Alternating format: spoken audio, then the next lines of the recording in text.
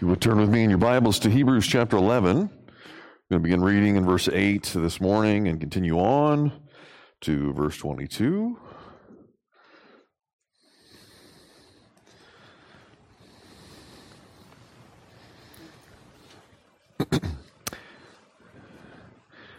Actually, I think I'm just going to read to verse 16 this morning, 8 through 16, and we'll go from there.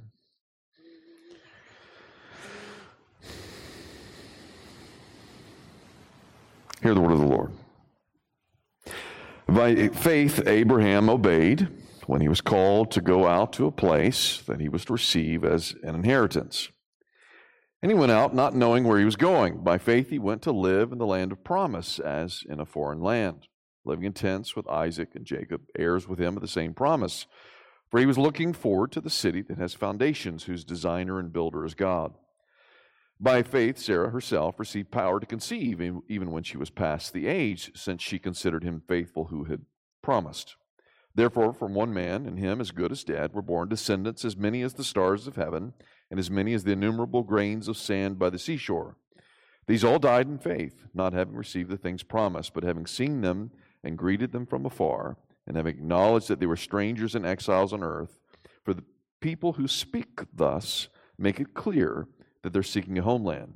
If they had been thinking of that land from which they had gone out, they would have had the opportunity to return. But as it is, they desire a better country, that is a heavenly one. Therefore, God is not ashamed to be called their God, for he has prepared for them a city. Actually, let's keep going after that. Is the next part up on there? Or is that 22? By faith, Abraham, when he was tested, offered up Isaac, and he who had received the promises was in the act of offering up his only son, of whom it was said, "Through Isaac shall your offspring be named." He considered that God was able even to raise him from the dead, from which, figuratively speaking, he did receive him back. By faith, Isaac invoked future blessings on Jacob and Esau. By faith, Jacob, when dying, blessed each of the sons of Joseph, bowing in worship over the head of his staff. By faith, Joseph, at the end of his life, made mention of the exodus of the Israelites and gave directions concerning his bones. Let's go to the Lord in prayer. Father, I do ask for your help as we have read your word, as we've read about the faith of Abraham and Isaac and Jacob. We've seen many examples of what it's like to walk with you by faith. Lord, we pray that you would help us not only to understand the concept of faith itself, Lord, but that you would give us the very idea of faith, that we would trust in one that is not ourselves. We would see what is unseen, that we would rely upon the invisible God and rely upon the word that you have spoken to us.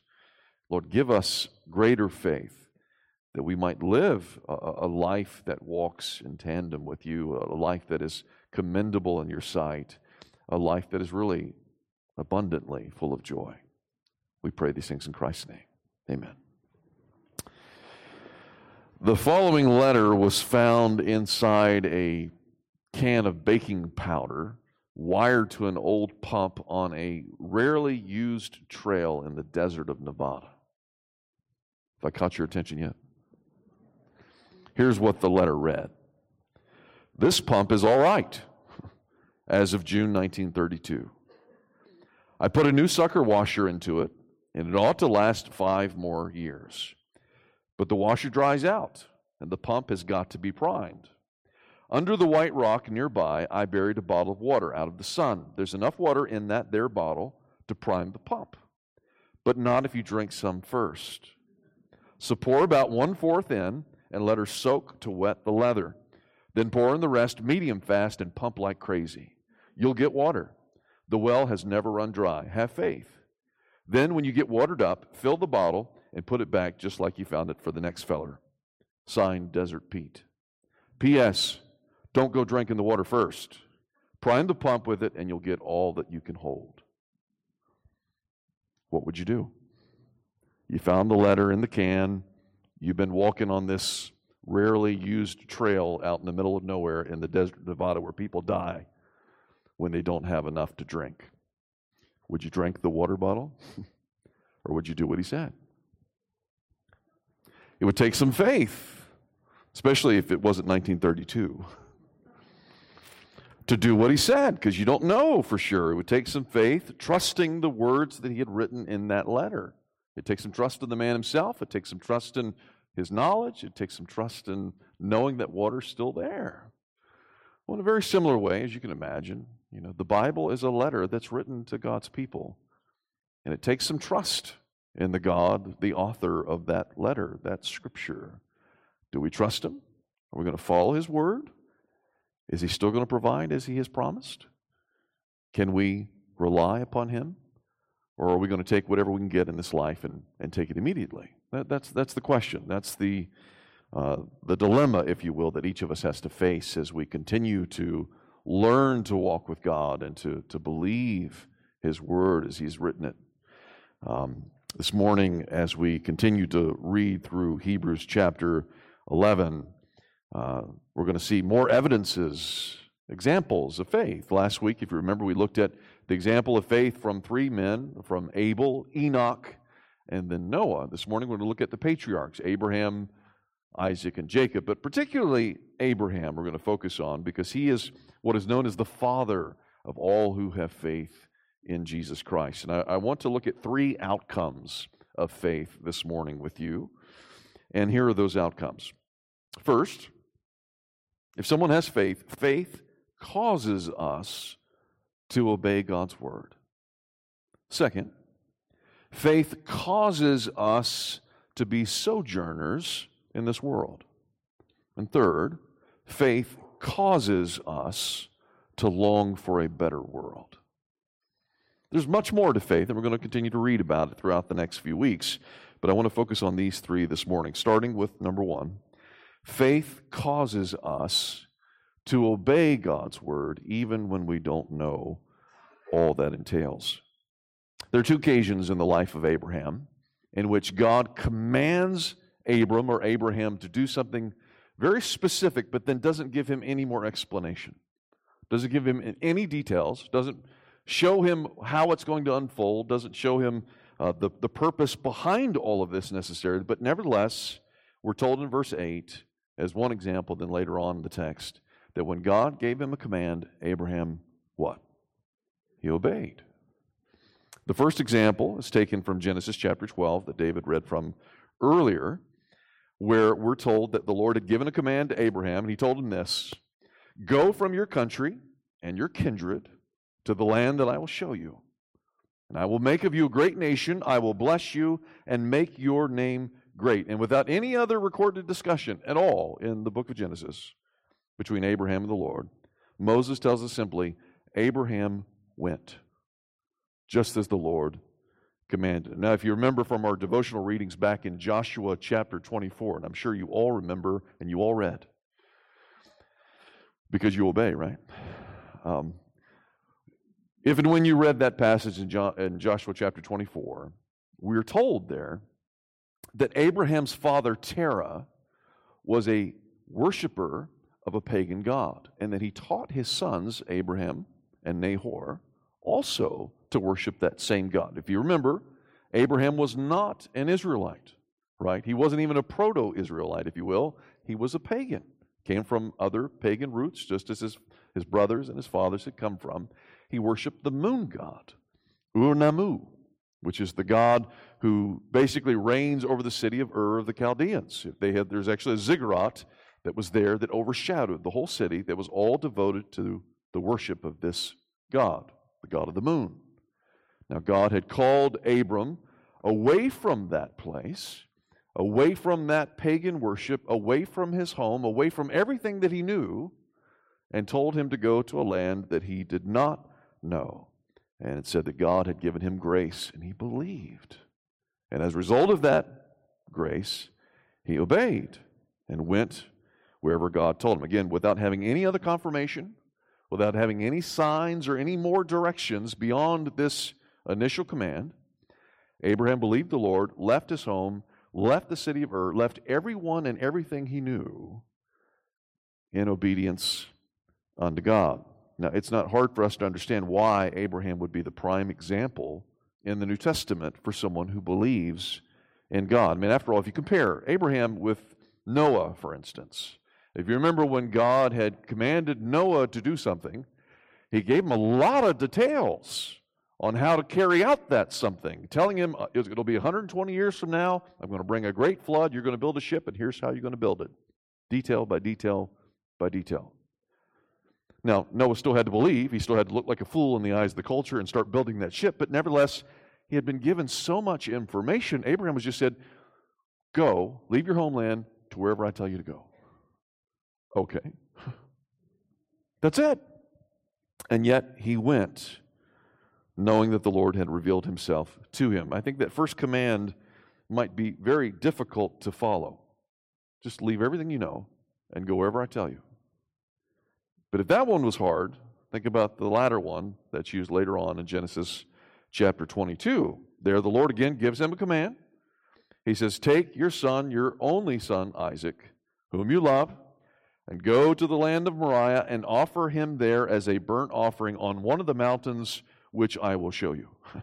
Again, doesn't tell him exactly where he's going, doesn't tell him exactly how to do anything. He simply says, go and sacrifice your son. There's nothing else recorded for us. There's no discussion recorded between Abraham and God. Doesn't show him questioning God, doesn't show him asking for more detail. The scripture simply says he got up early that morning and went in obedience unto God. But this time, it's interesting, the command seems to contradict the promise. For what we also know earlier on in Genesis is that God had promised that through Isaac would come a multitude of descendants, that Abraham would be the father of many nations through that boy. And so somehow, Abraham is trying to reason in his mind, if you will, how does God keep his promise, and yet still I keep this command? And so the writer of Hebrews is trying to fill in some of the gaps for us, saying that he had come to the conclusion that God was able to raise Isaac from the dead.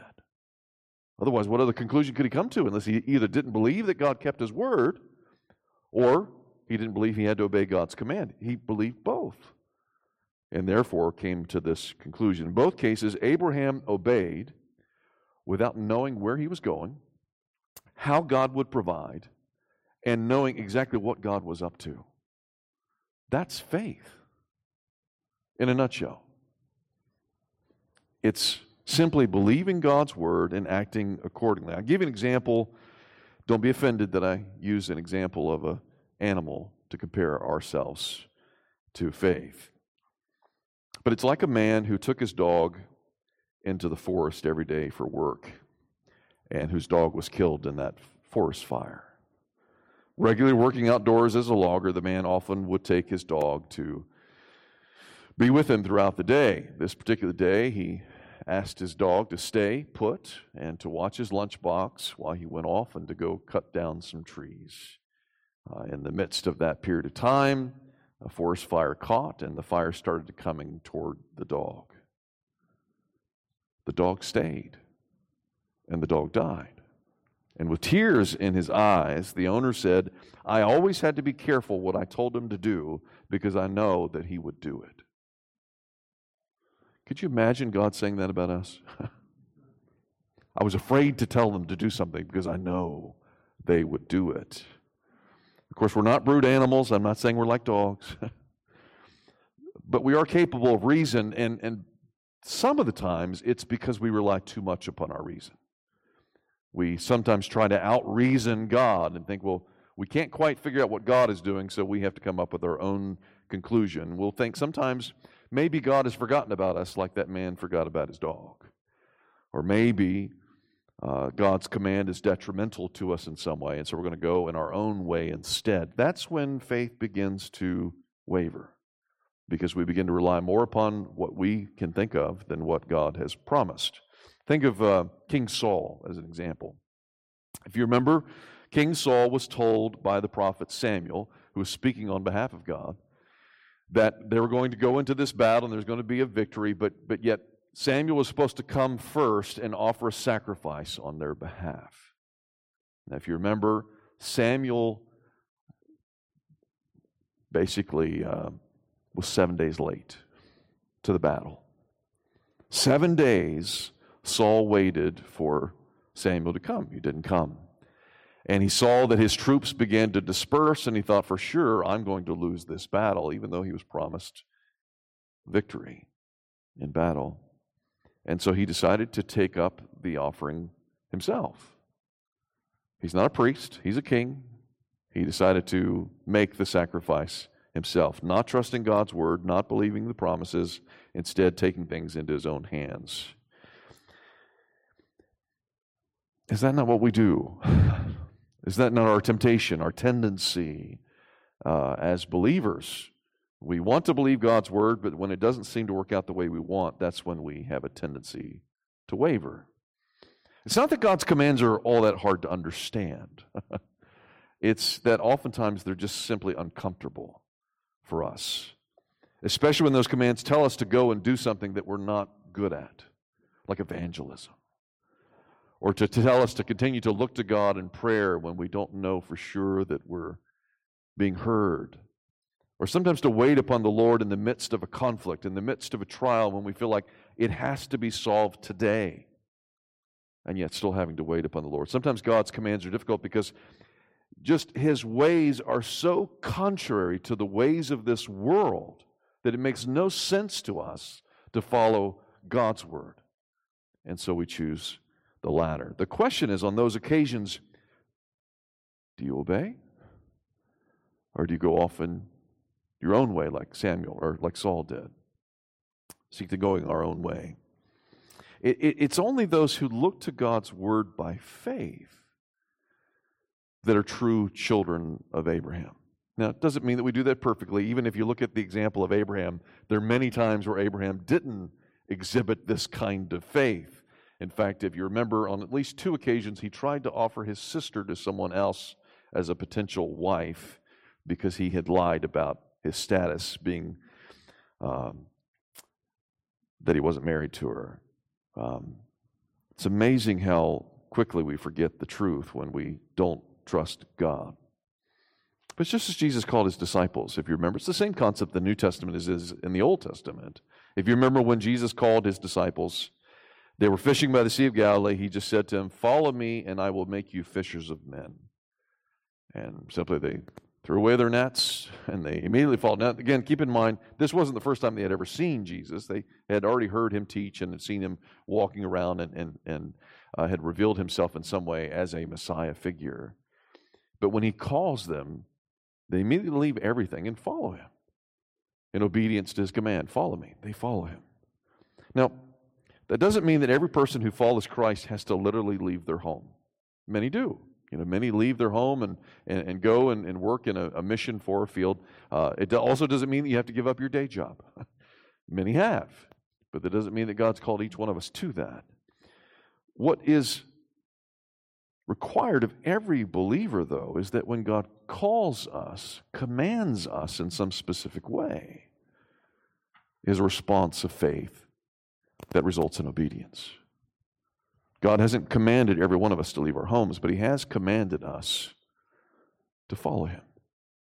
What does that look like for each one of us? One of the greatest evidences of faith in the life of a believer is simply a willingness to obey what God commands without stipulations on our part, without demanding to know what lies ahead, and without questioning God's ways and His wisdom, simply saying, God has commanded it. Therefore, I'm either going to go, I'm going to wait, or I'm going to do what he has commanded. That's what it looks like to trust God. That's the first outcome of faith, simply obeying the Lord's commands. Again, none of us do that perfectly, but that's what it looks like. Secondly, faith also causes us to be sojourners in this world. Verse 9, the author says, "By faith Abraham went to live in the land of promise as in a foreign land, living in tents with Isaac and Jacob, heirs with him of the same promise." Now, it's one thing to leave your home and to go live in another country. It's another thing to continue to live in tents the rest of your life in a foreign country. Wouldn't you agree? Totally different. Now, if you remember, the Lord promised the land of Canaan to Abraham, even before he left Ur of the Chaldeans. But it's strange, when he actually gets to Canaan, he immediately recognizes or realizes, other people already own that land. And there had to be some sort of disequilibrium in his mind at this point. It's like, okay, God, you told me this is going to be mine, but yet people already live here and it's theirs.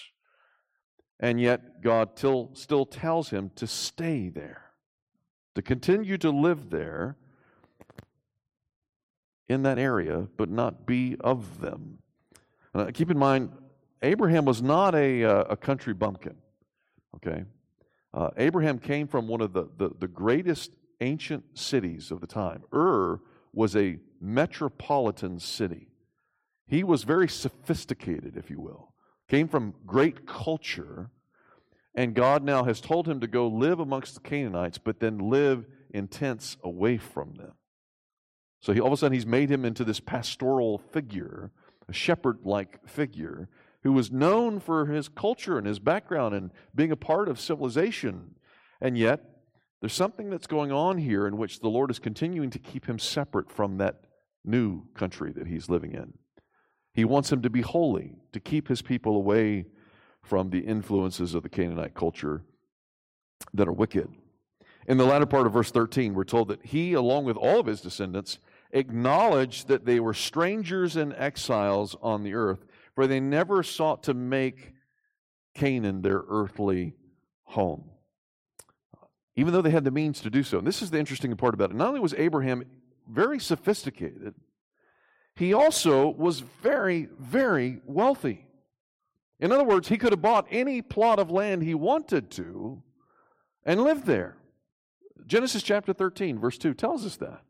Abraham was very rich in cattle, very rich in silver, and very rich in gold. He could have chosen any parcel of land in Canaan and built himself a mansion and lived there permanently. But he didn't. He purposely stayed outside of the Canaans, living in a tent. There's a big difference, in fact, if you compare Abraham with Lot in that regard.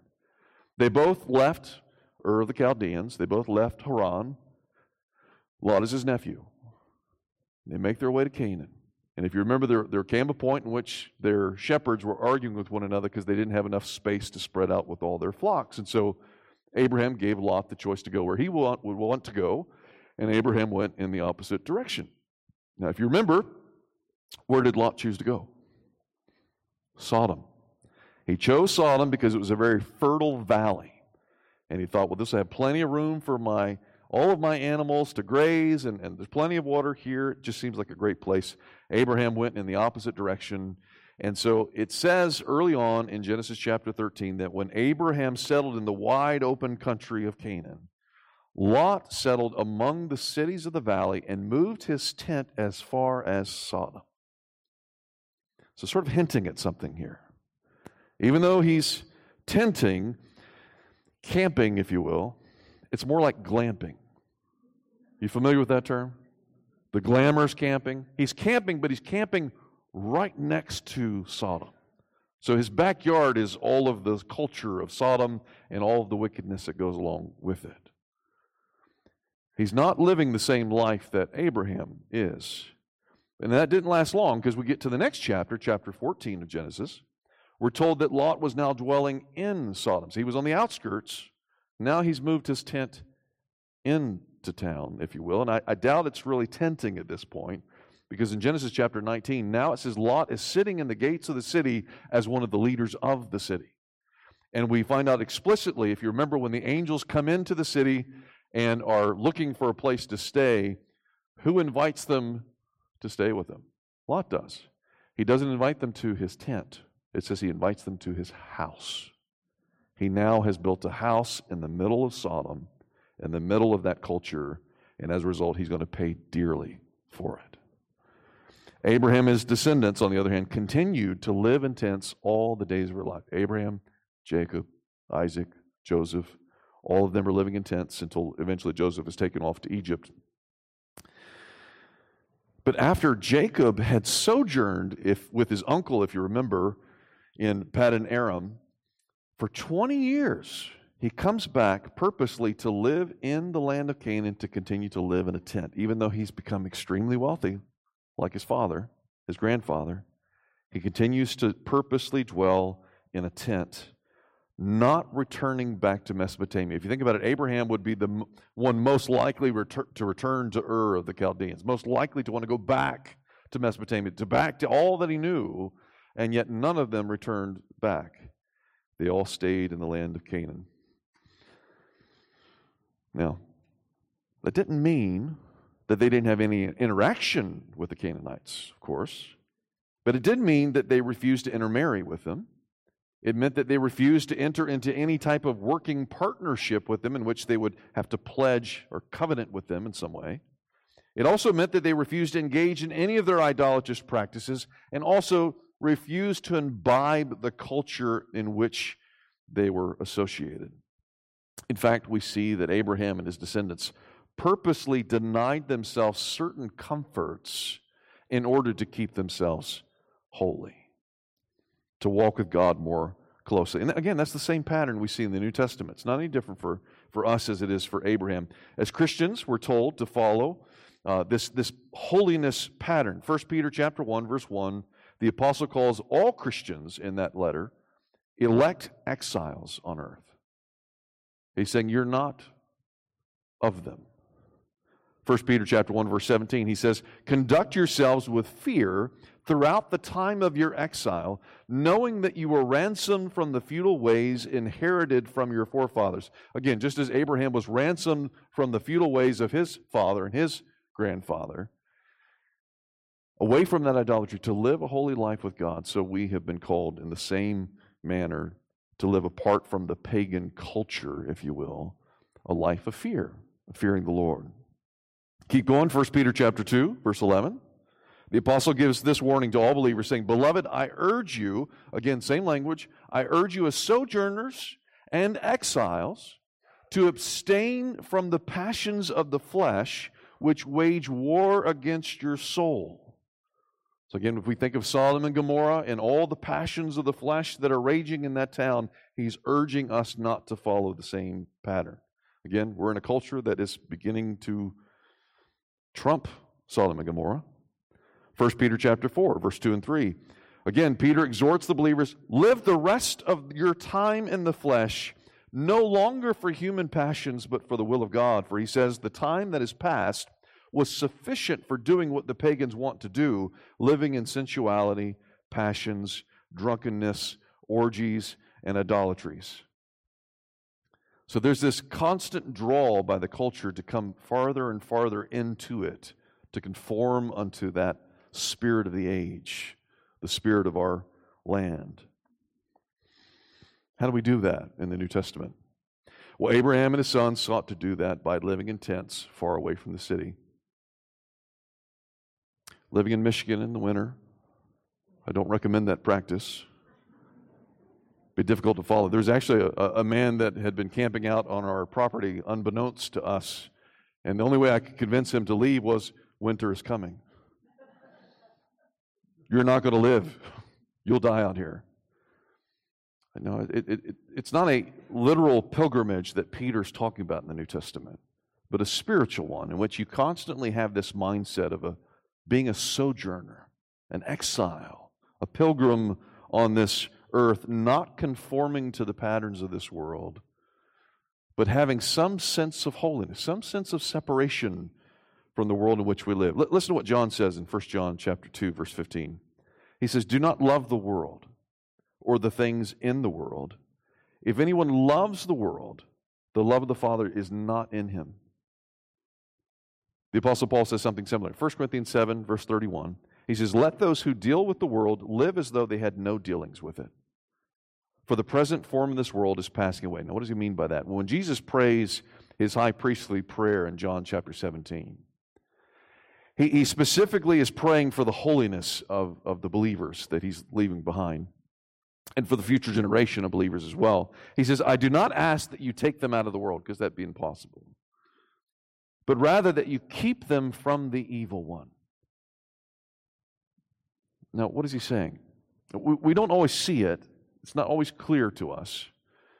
But what he's saying is that behind the culture, behind the patterns and the fashions and the values of this world, there's a sinister influence. In other words, the prince of this dark world is working in tandem with the patterns of this world to continue to lull us to sleep, to draw us further and further away from God, and to follow instead the designs of the devil through various philosophies, through all sorts of deceit, through human traditions in so many different ways. And the matter of it is we really don't always see it. It happens so easily. It happens so slowly. And all of a sudden, you begin to have the mindset of an unbeliever. It's no different. Oftentimes, you can see that in the church where you can't really tell the difference between the believer and the unbeliever. They think the same way. Even our own hearts have a tendency to make an idol out of the things of this earth. And so we constantly see in Scripture that the writers of Scripture are telling us, don't put your treasure on earth. If you do, that'll become your treasure, your entire treasure. Same way, they warn us not to set our hearts too much upon worldly comforts, too much upon worldly entertainments, because we're so easily enticed and then lose sight of who we are, what God has called us to be. Anyone who wishes to be a friend of the world, James says, will naturally become an enemy of God. So there's this sense of watchfulness, soberness for the life of the Christian, somehow a sense of separation, a sense of holiness, because if we don't, we'll turn away from God. In fact, if you're reading in Deuteronomy for the devotionalists this week, and again, I'm sure all you are, notice in chapter 3, chapter 4, chapter 5, you're going to keep going. He's going to keep saying over and over again, be careful. Watch out. He's saying, I'm about to let you enter into the promised land. You're going to inherit all these blessings beyond measure. And you're going to have vineyards that you didn't plant, houses that you didn't build. And you're just going to be reveling in all the blessings that I'll give you. But he says, be careful that you don't forget the Lord your God. Now, in a land like ours, man, compared to if you've not been outside of our country, it's a pretty wealthy place that we live in. All kinds of riches here. You can see why that warning is needed. It doesn't take much for us to forget the Lord our God and to continue to imbibe the culture that is leading us away from seeking God. It's a sinister influence. It happens so easily, and oftentimes you don't even notice it until after you've completely lost sight of God. That's what he's saying. He said, there's something about faith that wakens us up to the realities of the patterns of this world. And it makes us want to be a sojourner, always holding the world at arm's length, knowing we have to deal with it. We're still here, but we're not going to let it become our world, if you will. Not being conformed to it, but being transformed, as Paul says in Romans chapter 12, by the renewing of our minds as we read God's word and listen to it and seek to obey it. That's the second outcome of faith. One will naturally become a sojourner in this world. Then third, faith also causes us to long for a better world. Verse 10, the author of Hebrews tells us that Abraham lived as a sojourner in the promised land. He says, for he was looking forward to the city that has foundations, whose designer and builder is God. So if you can sort of contrast, in this case, the difference between Abraham and Cain. If you remember, Cain immediately felt vulnerable where he was at and sought to build for himself a city and named it after his son and tried to establish a riches and inheritance based upon the city that he's building with his own hands. Abraham, on the other hand, already has all of these riches and all these blessings and is able to trust God to wait for a city that God himself would build with his hands, and that rather than by my own hands, and taught his descendants to do the same. Likewise, in verse 13, in referring to Abraham and his descendants, the author says this, these all died in faith, not having received the things promised, but having seen them and greeted them from afar. In other words, by faith they could envision another world, a better country, a heavenly city that's better than anything they could find in Sodom and Gomorrah or any other civilization. If you've never read Pilgrim's Progress, and you should read Pilgrim's Progress. In that account, one of the stops along the way for weary pilgrims is a place called the Delectable Mountains.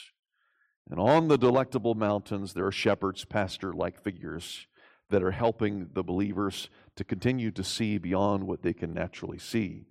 And so they take Pilgrim up to these peaks, to one particular peak called Mount Clear, and they give him a perspective glass.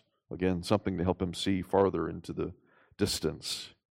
And through that looking glass, he can see the gates of the celestial city. He can see the gates of heaven.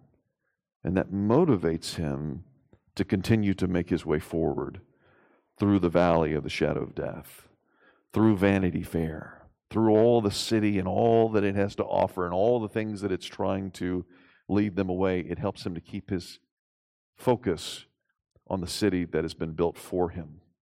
And that's exactly what the language that the writer of Hebrews is saying. It says they greeted it from afar. He's sort of echoing what Moses experienced, if you remember, when Moses was not allowed to enter into the promised land himself.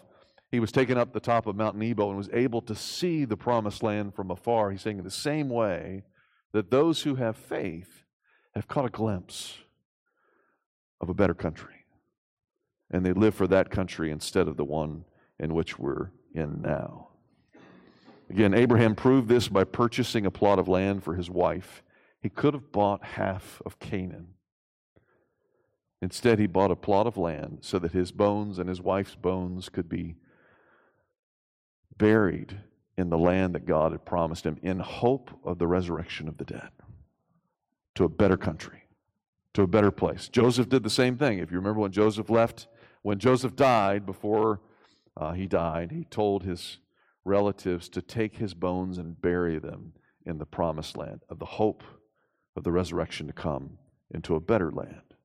We see the same thing with Isaac and Jacob. As they're about to die, they're blessing their sons, not only for the immediate present, but for the long future present, for generations to come, with the hope that Christ would finally come and be the fruit of that promise. We see that again. Verse 14, the people who speak thus make it clear that they are seeking a homeland. They're seeking a better country, a heavenly one. So these Old Testament patriarchs were much more cognizant of an eternal realm than we often give them credit. They were not so focused on earthly things. They didn't have the revelation that we have now through Jesus Christ, not the fullness of it, but they got a glimpse of it. And they began to focus on that as the sole purpose for their waiting, for their believing. The reason that they lived in tents because they were not content with living in this world. They wanted something more. They knew that one day they would be welcomed into the new city of Jerusalem, even though they were strangers unwelcomed by the city of Sodom and Gomorrah. On the opposite hand, those who are so at home and have become one with the people of this world, in Revelation chapter 21, they're said to be strangers to the new city of Jerusalem. When they asked to come in, as the sheep and the goats tells it for us, Jesus says to them, I never knew you. You're a stranger. You see, it works both ways. You're either a stranger now on earth and a friend and a citizen of heaven, or else you're a friend and citizen of the world now and a stranger of the world to come. One of the key tests of faith is not merely praying a prayer, not walking an aisle, but it's this constant longing desire for a better world than the one that we have now. The more you grow in your faith in Christ, that faith continues to build. And I would think that the older and older you get, that would just become even more profound, more desirous, more eagerly longed for in that way. As the story goes, after 40 years of faithful service to the Lord, serving as missionaries in Africa, I think some of you probably have heard this story before, but I want to tell it again with a little bit more detail. Henry Morrison and his wife were serving in Africa. They were making their way home to New York by ship. And as they neared the dock, Henry said to his wife, look at that crowd. They haven't forgotten us after all. However, unknown to Henry, the ship was also carrying the president, Theodore Roosevelt, who was coming home from a hunting trip. And if you think Trump is popular even today, he has something similar to Theodore Roosevelt in that regard. A very populist president. And he just went away for a month. Came home and they're greeting him with fanfare. Excited that he's back. Flags waving, bands playing, people cheering, reporters waiting to take every comment that he had. Henry Morrison and his wife get off the boat, completely ignored, depressed, feeling like they had been forgotten. They hail a cab. They eventually make it to the one-bedroom apartment that had been provided for them by the mission board. Over the next few weeks, Henry becomes more and more bitter. He can't get behind this incident. He was sinking deeper and deeper in depression. One evening, he said to his wife, this is all wrong. This man comes back from a hunting trip, and everybody throws a big party. We give our lives in faithful service unto God for 40 years, and nobody cares. His wife cautioned him in his attitude. But Henry replied, I know, I just can't help it. It's just not right. His wife said, Henry, you know God doesn't mind if we honestly question him. Go to the Lord and get this settled now, or else you'll be useless in ministry from now on. So Henry goes into his bedroom, gets down on his knees, and begins to pray and to cry out to God. He says, Lord, you know our situation. You know what's troubling me. We gladly served you all of these years without complaining. But now, God, I just can't get this out of my mind. After about 10 minutes of fervent prayer, he comes back in the living room, peaceful look on his face, and his wife says, it looks like you've resolved the matter. What happened? Henry replied, well, the Lord settled it for me. I told him how bitter I was and of my expectations and of the President Roosevelt, how we didn't get greeted at all when we returned home. But when I finished praying, it seemed as if the Lord wrapped his arm around me and simply said, Henry, you're not home yet.